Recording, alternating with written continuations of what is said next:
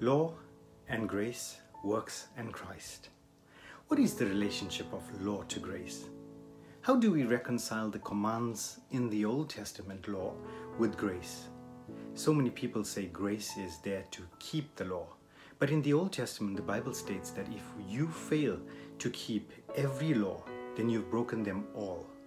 This is the very reason we are under grace. Grace was under the surface of the law in the Old Testament. But grace rules over the law in the New Testament.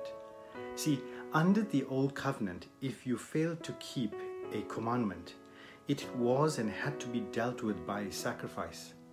Under the New Covenant, our aim is not to keep the law of the Old Testament through grace, because the scripture makes it very clear that no one can.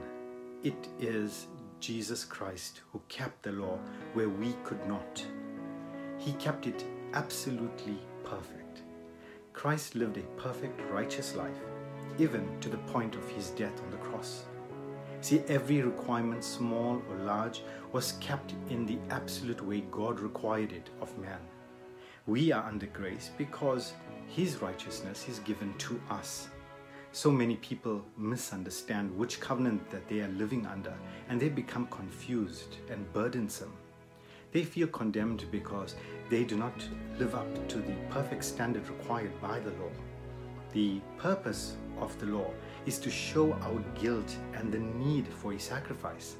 You see, under the new covenant, we have the ultimate sacrifice in Christ Jesus, the Lamb.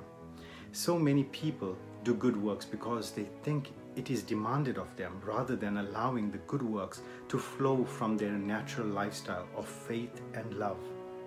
The Old Testament and the Old Covenant was for the Jews only, but the New Covenant is for both Jews and Gentiles.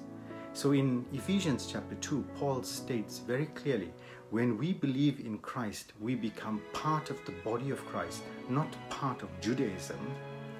God made a whole new entity called the church, the body of Christ, by filling individuals with himself.